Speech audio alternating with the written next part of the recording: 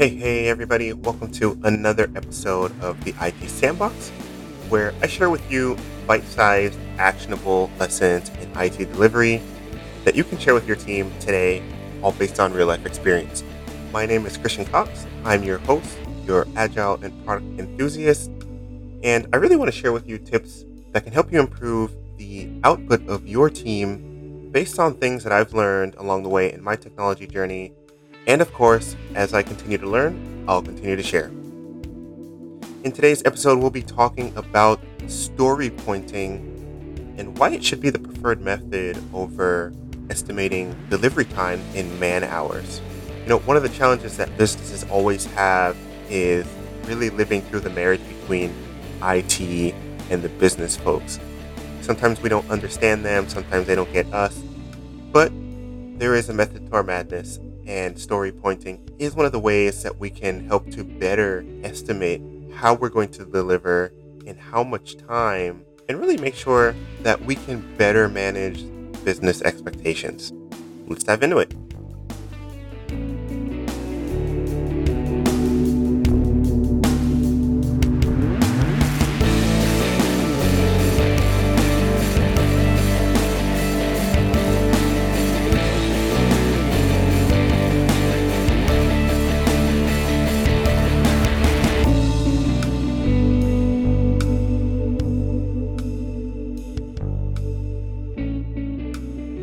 So a lot of organizations, and this might be more pertaining to some of the bigger organizations out there, a lot of the organizations have slower processes or more outdated processes in general when it comes to IT delivery, especially when it comes to the business kind of passing off requirements to IT and then expecting some sort of updates or some sort of timeline with respect to what IT will be able to deliver. And in a lot of scenarios, teams are estimating what they plan on delivering based on hours. And in my experience, I feel like a lot of this comes as a result of some pressure from the business to deliver by a certain date, a certain feature that they've requested on a product of the company or an internal tool that the company uses to support their business processes. But a better way to estimate what you're going to deliver in each sprint is really by using story pointing rather than estimating in man hours. And for me, this is all about accountability and being able to better manage your business partners' expectations. Some of the drawbacks to estimating in man hours are that some tasks are difficult to estimate precisely. If one developer estimates in hours and then the hours exceed the hours estimated, then they and the team can look bad.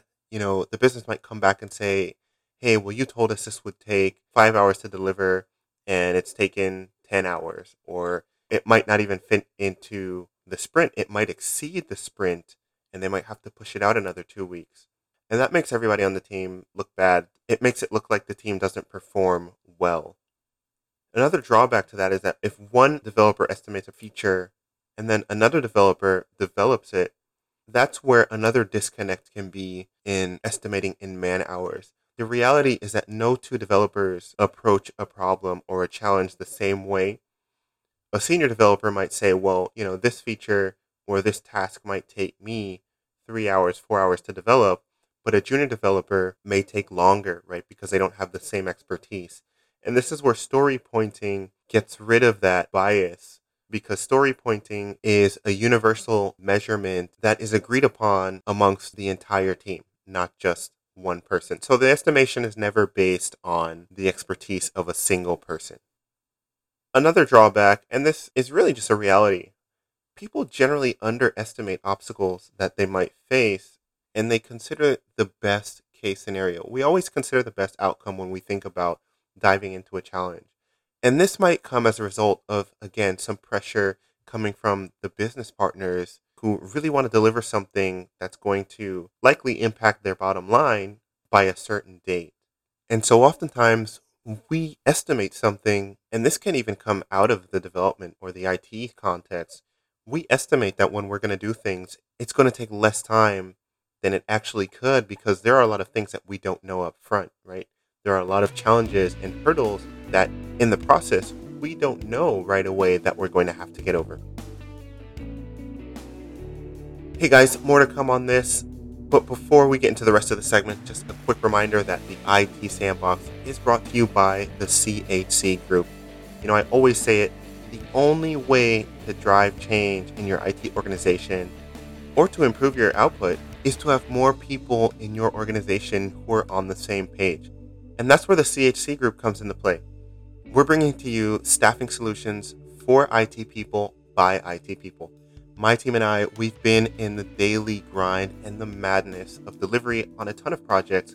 So before we even put a candidate in front of you to interview, we're asking them questions that are more aligned with what your day-to-day looks like because we've been there.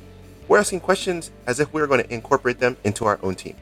So if you're looking to increase your delivery capacity or really drive some change in your IT organization, head on over to the chcgroup.net to learn how we can support your IT staffing and other business needs. The link's also in the show notes. Feel free to check us out.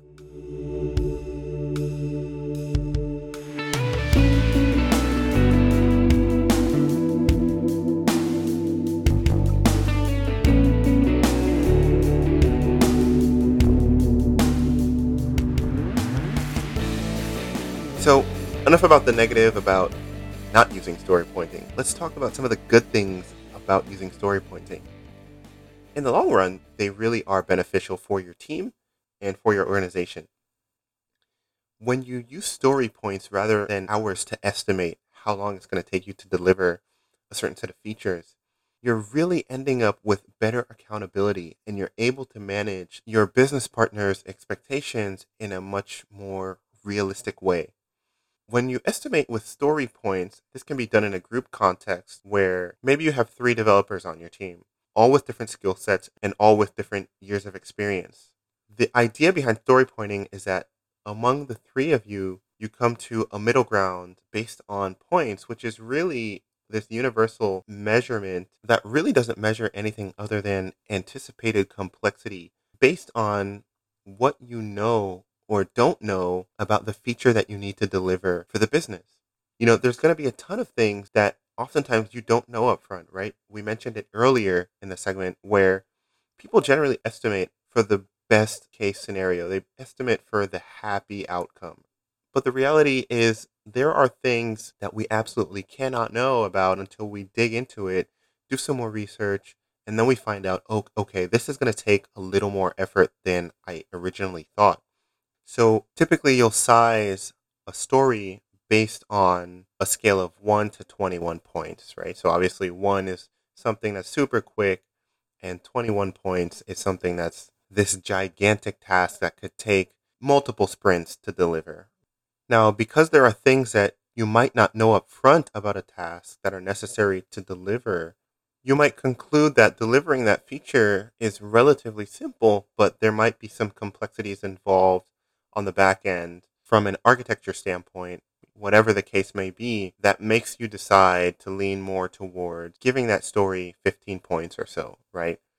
And what you're doing is, rather than making a guesstimate, essentially, in how many hours it'll take you to deliver, you're expressing complexity to your business partners. And when you're able to express that complexity up front, everyone who is involved will know that this might take a little bit of time to deliver. On the same note, there might be things that you do already know up front when the business comes to you and says, we need XYZ feature to be delivered by a certain date.